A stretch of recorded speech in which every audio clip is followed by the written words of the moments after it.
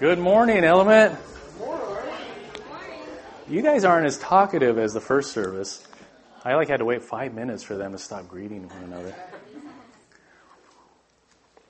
Is this 4th of July weekend technically, or is that next weekend? Yeah, kind of.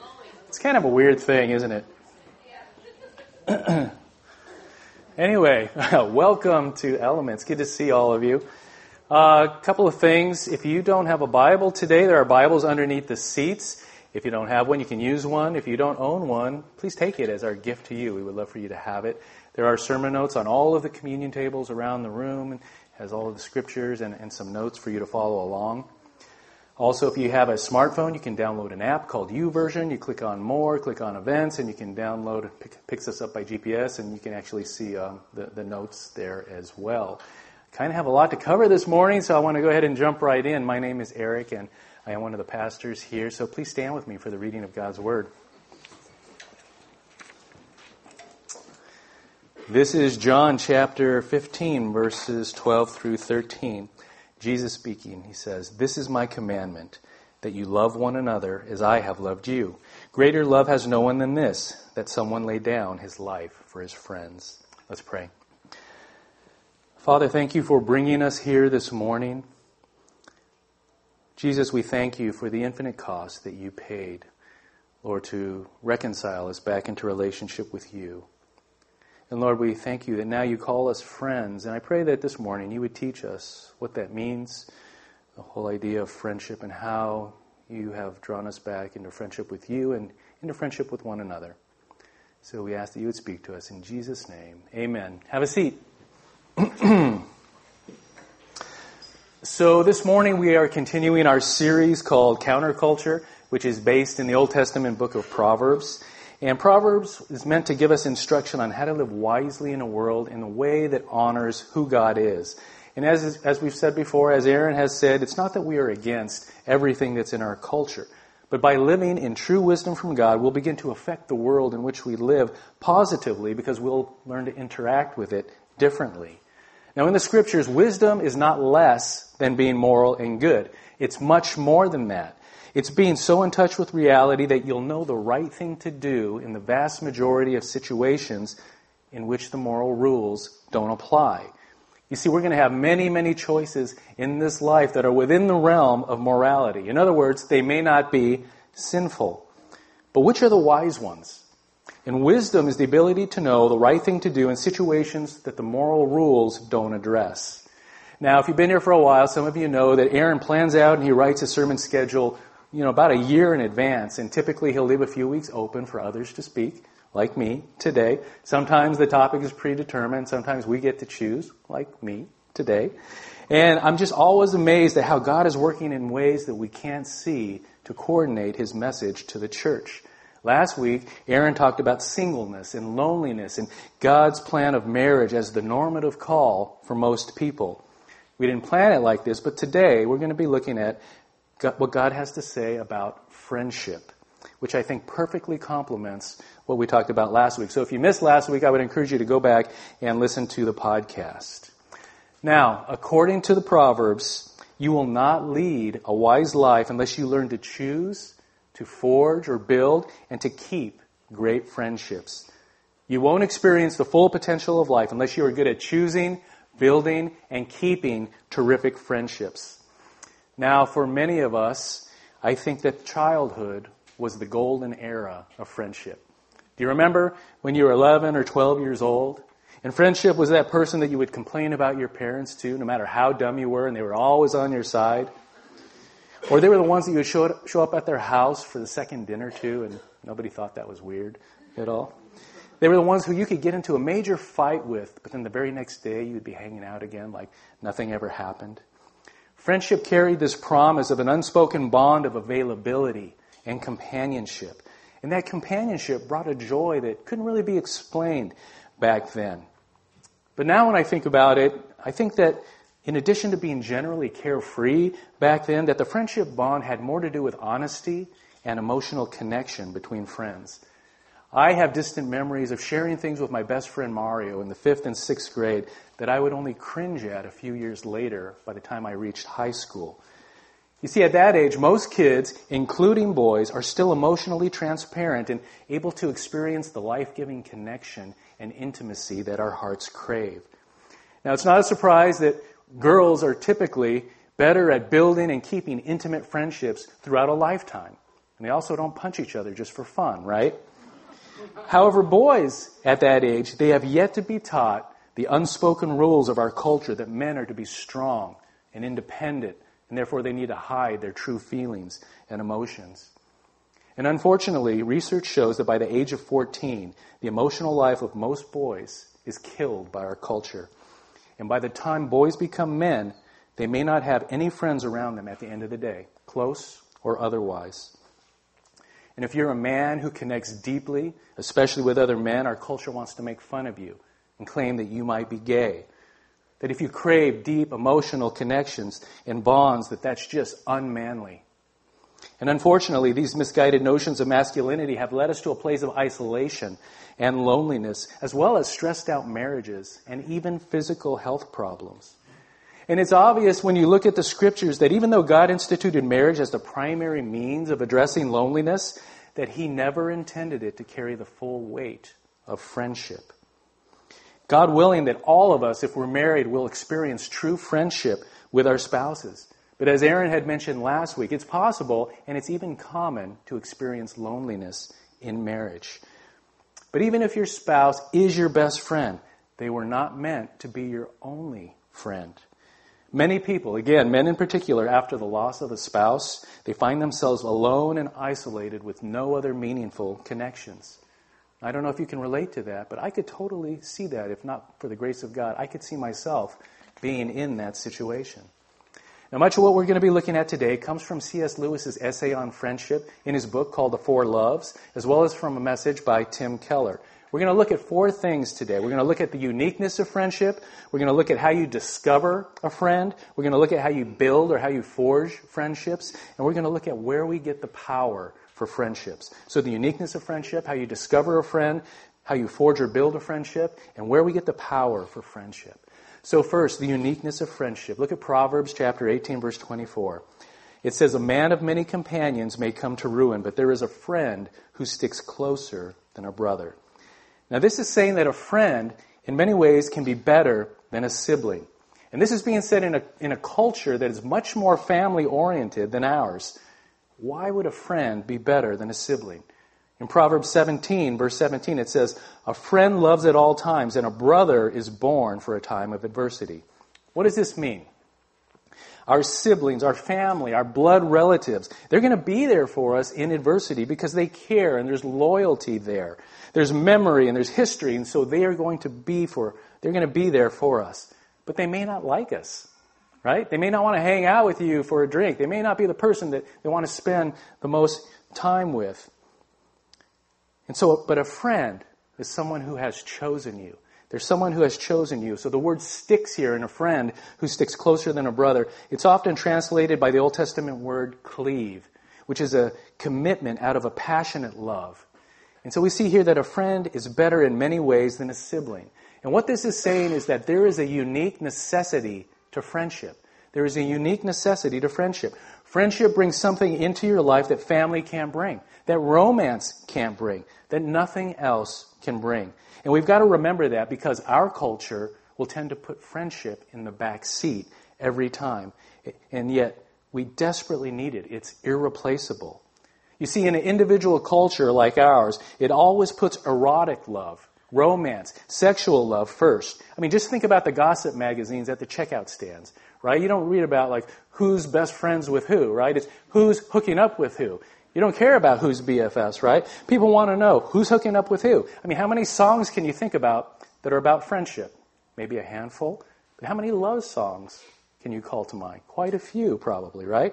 How about movies? You know, one of the few major films that is all about friendship, not romance, not family, is The Lord of the Rings. And the beauty of friendship is the main theme. However, those who read the book, they know that the love story part of it was in the appendices. But for our culture, Hollywood had to pull the love story between Arwen and Aragorn out of the appendices and make that a central part of the overall story. And why is it? Because our culture is not turned on by friendship. It's not the most important thing. But to J.R.R. Tolkien, that was the whole point. That was the main part of the story. That's what it was all about.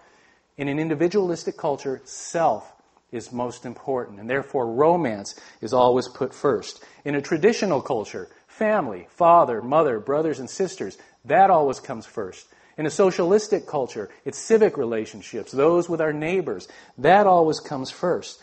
But every culture will put friendship into the back seat. And why do they do that? Because friendship is not a biological or it's not a sociological necessity.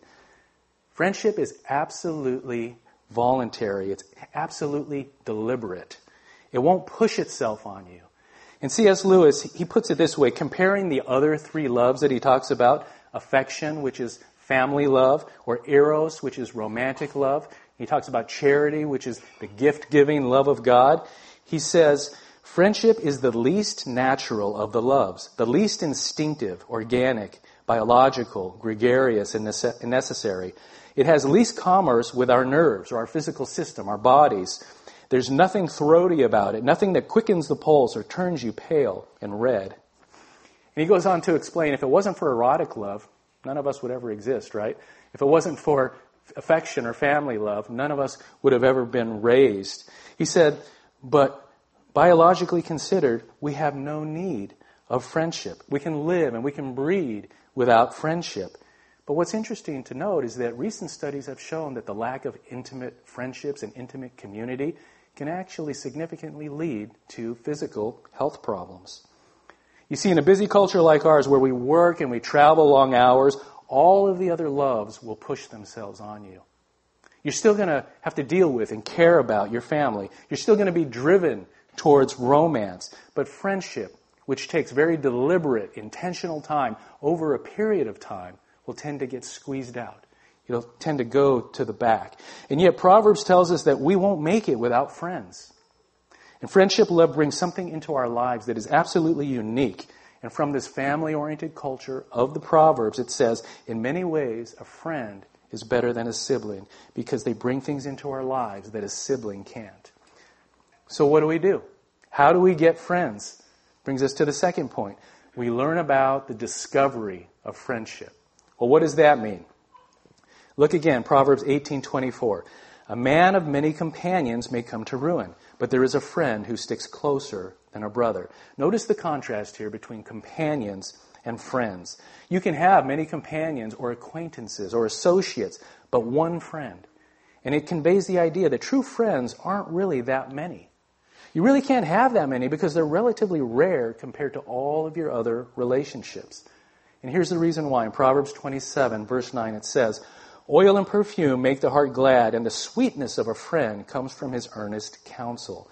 The word sweetness here, it has to do with honey. And this is saying that real friendship, it's like delectably sweet food. And what's interesting is during the time of Proverbs, sugar didn't exist yet. So that which was naturally sweet was all there was, and you had to find it. And so what's the point here? Friendship requires this foundation. It requires an affinity, a common vision, a common love that can't be created. It can only be discovered.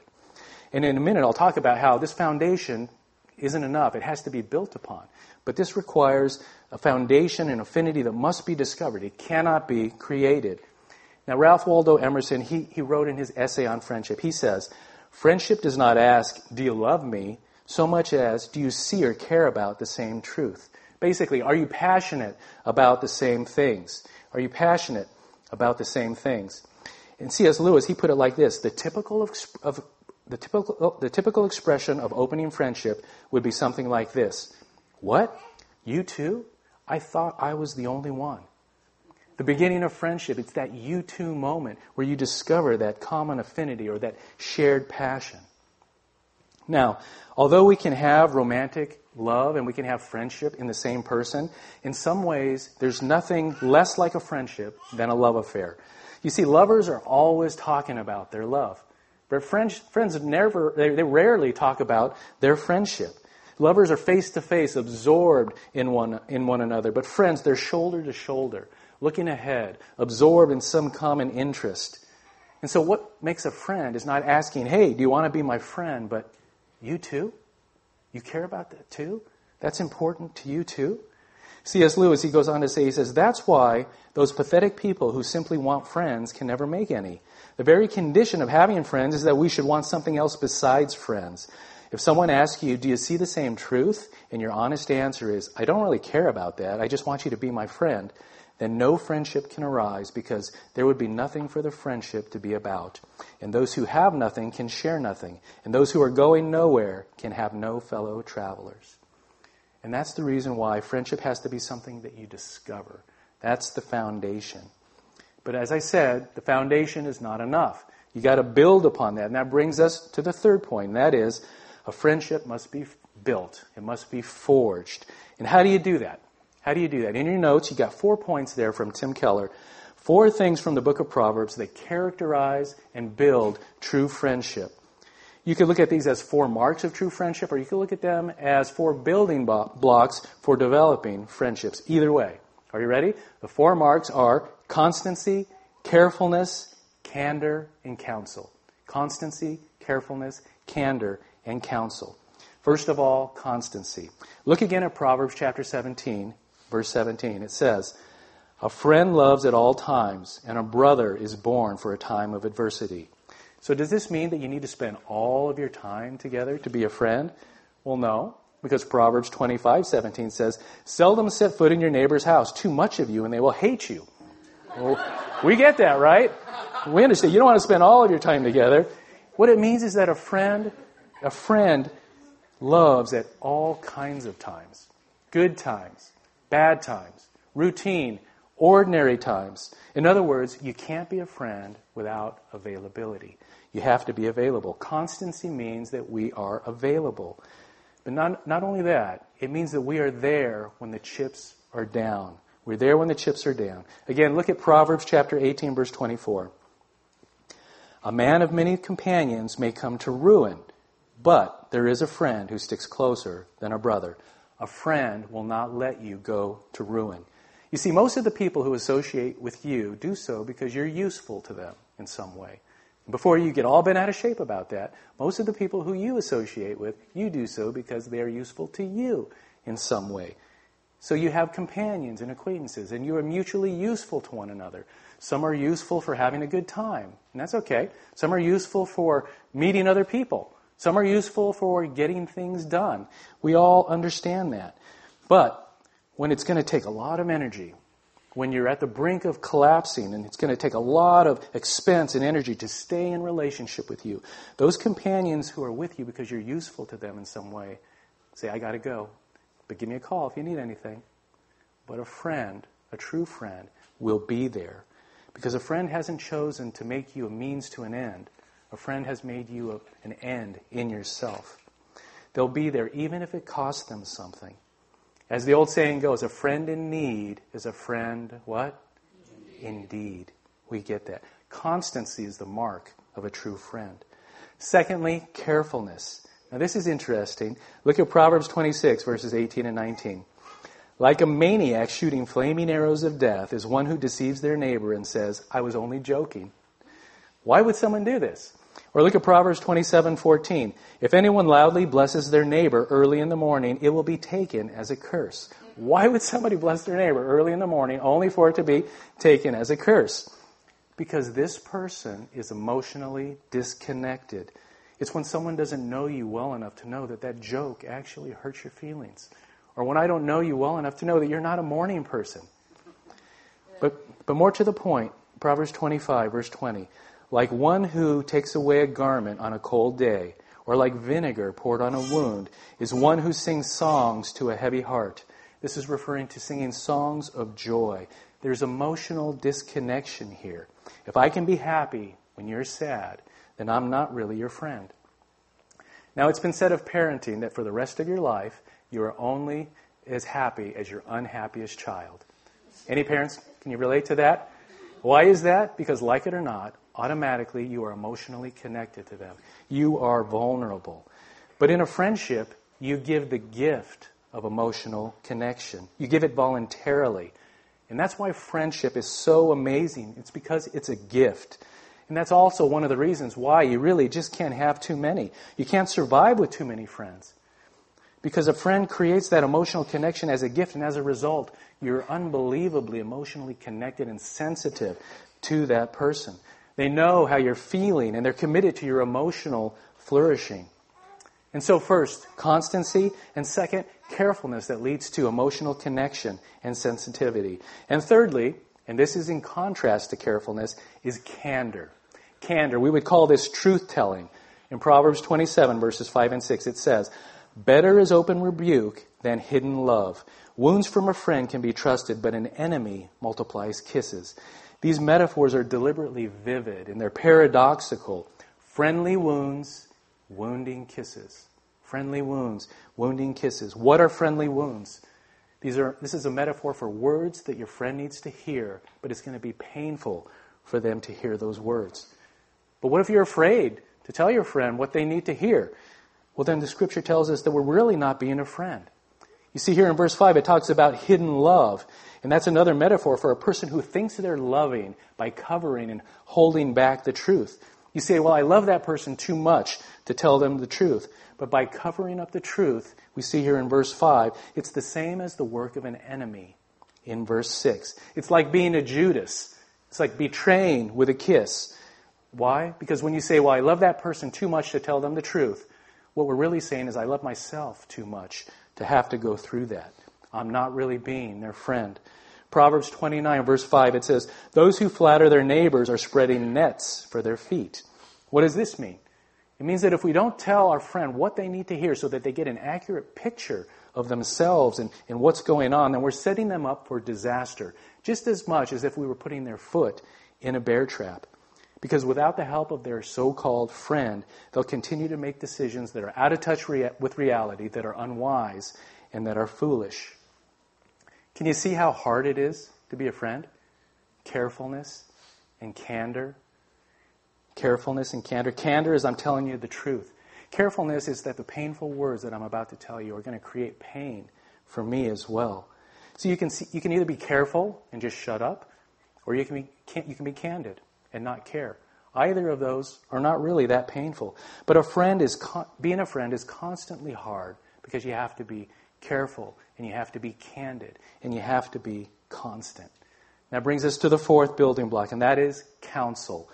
Look again at Proverbs 27, verse 9. "Oil and perfume make the heart glad, and the sweetness of a friend comes from his earnest counsel." The word earnest here means from the heart. And the word counsel means advise or deliberate or to resolve. And it carries with it this idea of mutual counsel, to give and to take, to confide in. The idea is primarily of a friend who gives wise counsel by speaking the hard truth in love, but also they entrust their heart to you by disclosing the deep secrets of their soul. They're vulnerable to you. Do you have a friend like that? Because most of us don't. Especially men. And if you do you realize how rare that actually is? You see, a therapist, they need to give us advice, but if every time they gave us advice, they became that self-revealing, that wouldn't be right? But then there are those, on the other hand, who constantly vent, and they want to tell you all of their feelings, yet they never give you any counsel. They don't counsel you. But this is something that only a true friend can do, and it's something that we desperately need. We won't become the people that we need to be or that we can be without it. And there are two aspects to this type of counsel. Here we see that it's sweet, it's pleasant, it's reassuring, sweetness. But look at Proverbs 27, verse 17. It says, "As iron sharpens iron, so one person sharpens another." You see, if you have a friendship where there's intimacy and there's transparency, sharing from the heart, letting one another see all the way down to the bottom, and yet if that counsel is always sweet and it's always reassuring, or if it's always challenging and it's always clashing, then there's emotional exploitation going on. It's not really loving, but only if it goes back and forth where there's a balanced exchange of loving candor and wise counsel and vulnerable transparency, will you have a real friend. And will you become the person that God is calling you to be. And so there you have it. You have constancy, carefulness, candor, and counsel. And I like the way Tim Keller summed it up more simply. He said, a friend always lets you in, and they never let you down. They always let you in, and they never let you down. So, if you find somebody who's got that common affinity with you, that foundation, and you build upon it with these building blocks, you've got a friend. Pretty simple, right? Not that hard. I should just leave it there and say, hey, making a friend's really important. Just go do it, right? It's not that hard to do. But the reality is, we have a bigger problem than most of us recognize. You see, if you read through the Proverbs and you get this picture of this ideal friend like we just looked at, two things tend to happen to us. On the one hand, we get this feeling of longing. A feeling of longing. There's a longing that comes because if we've experienced this type of friendship at all, our friends are usually taken away from us faster than we can forge new ones. We've got this mobile society where either we're moving away or other people are moving away, and that happens faster than we can actually build or forge them. And so when we look at true friendship, the way God designed it, we have this feeling of longing because we don't have all of the friends that our hearts actually need. But not only that, not only do we not have all the friends that our hearts need, we also feel the crushing reality that part of the reason that we don't have great friends is because we are not great friends. We are not being the friends that we should be. And why aren't we? Because it's so hard. It's just so hard to do. Remember, a friend always lets you in and never lets you down. How easy is it for you to be transparent? To really open up and let a person in? How easy is it for you to give that gift voluntarily of emotional availability and connection? It's hard, and we're afraid to do that. And because we're not good at giving it, we're not getting it. Always lets you in. Never lets you down. How good at you are being there unconditionally for a person, no matter what the cost? Where are we going to get the power to be the friends that we need to be, that we ought to be for that other person, so that we can get the friends that we need to have? Just before Jesus went to the cross, he wanted his disciples to understand the meaning of what he was about to do. And one of the things that he says in John chapter 15, in order to explain what he's going to do when he dies, is with this idea of friendship. In John chapter 15, in verses 12 through 15, he says, "This is my commandment, that you love one another as I have loved you. Greater love has no one than this, that someone laid down his life for his friends. You are my friends if you do what I command you. No longer do I call you servants, for the servant does not know what his master is doing." Jesus lets us in. "But I have called you friends, for all that I have heard from my Father I have made known to you." Now, in Jesus saying this, the whole history of the world can be understood now in terms of friendship. The triune God, the Father, the Son, the Holy Spirit, is a friendship. And being made in His image, we need friendship. Back in Genesis chapter 3, when it talks about God walking in the garden to talk with Adam and Eve, that's a Hebrew metaphor for friendship. To walk together with someone through life, it's a description of friendship. This means that God made us for friendship. Friendship with Himself and friendship with one another. But we turned on Him. And what happens when you betray a friend? Usually that friend turns on you as well, right? But Jesus says to us, "I am the ultimate friend who loves at all times. I am the one who's born for adversity. I'm the ultimate friend who will stick to you at infinite cost so that you won't go to ruin." And how does He do that? How does He show us? He says, "I am the ultimate friend whose wounds are the wounds of love. Because instead of inflicting them, I am going to take them." Proverbs 27:6, again, "Faithful are the wounds of a friend." But how much more are we to trust Him who, instead of inflicting them, He took them in our place? Because Jesus on the cross, He gave up His friendship with God so that we could have friendship with God. On the cross, Jesus experienced what we should have experienced. He's the perfect friend. He let us in. How much more emotional connection do you want? His arms were nailed open for us. How much more open could He be? He never lets us down. In the Garden of Gethsemane, He saw His best friends fall asleep during His time of need, and ultimately they abandoned and betrayed Him. But Jesus never abandoned them. And He doesn't abandon us by letting us go to ruin. He went to the cross to save us, His friends. He literally went through hell so that we would not go to ruin. He's the ultimate friend that sticks closer than a brother. And if you know that, then it frees you to be the friend that you need to be. If I know that Jesus let me all the way in and He'll never leave me and never forsake me, then I can move out without being afraid of rejection. Not being afraid of being let down, because there is one who will never let me down. And we see that it's only by the perfect friendship of Jesus that we're able to be the friends that we ought to be, that others need us to be. And when we do that, we'll find ourselves getting the great friends that our hearts need and that our hearts crave. And one last thing. This is why the gospel of Jesus Christ is the only thing that makes true friendship actually possible. Remember how friendship needs to be discovered. There must be a foundation, a common affinity to build upon. And yet we also need that constructive clash, right? As iron sharpens iron, so one friend sharpens another. Well, Ralph Waldo Emerson, he said the great paradox of the best friendships is this. He says, friendship requires that rare mean between likeness and unlikeness. It's better to be a nettle in the side of your friend than his echo. There must be very two before there can be very one. Let it be an alliance of two large, formidable natures, mutually beheld, mutually feared, before yet they recognize the deep identity which beneath these disparities unites them. He's saying that we need friends who are deeply like us, but who are also really, really unlike us if we are going to be the people that God intends for us to be. So, don't we tend to gravitate then towards friends that are just like us since we have those common affinities? Well, yes and no. Because through the gospel, Jesus is breaking into the lives of all kinds of people. Different ages and races and personalities and backgrounds and interests. Rock and roll lovers as well as country music lovers. Right? It's crazy.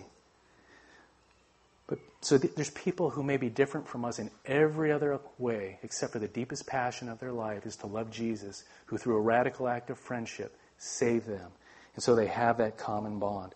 And when we find somebody whose deepest affinity is the same as our deepest affinity, yet unlike us in every other way, think about the potential of that. You see, Christian friendships should be so radical, so exhilarating, so enriching. Don't be afraid to reach out in friendship. C.S. Lewis said this. He says, we think we've chosen our own friends. He says, but for a Christian, there are strictly speaking no chances. A secret master of ceremonies has been at work. Christ, who said to the disciples, ye have not chosen me, but I have chosen you, can truly say to every group of Christian friends, you have not chosen one another, but I have chosen you for one another. At the feast of friendship, it is God who has spread the board, and it is He who has chosen the guest. It is He who sometimes does and always should preside. Let us not reckon without our host. This is why we talk about gospel community all the time, because we really want to encourage all of us here at Element to build those gospel friendships. And that's a place where we really learn to love one another the way God has loved us. That's a space, that's a time when we can spend time together learning how to be careful and how to be constant and how to have candor with one another and how to counsel one another. That's why it's so important. How many of you are in a gospel community? Can I see some hands here? I would just want to encourage you and tell you to be careful, because it's so easy for us to tend to shy away from or ignore those who are so unlike us, so different from us. But I would say that we're robbing ourselves of the deep and enriching friendships that God wants to build as iron sharpens iron. And so I know it's easy and it's natural for us to gravitate to those people who have the same affinities and the same desires and the same passions. But yet, if we have that common passion of Jesus and everything else is different, we can truly benefit from that. And God wants to build us into becoming deeper people who love Him more and are able to be more inclusive with those around us. I'm going to ask the band to come back up.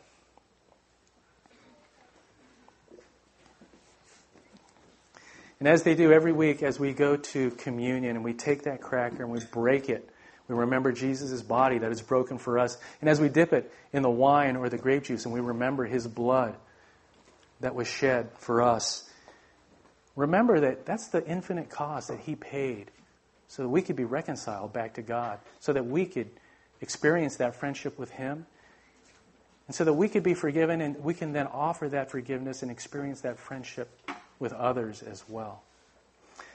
And as we sing, as there's a time of reflection, there'll be leaders in the back.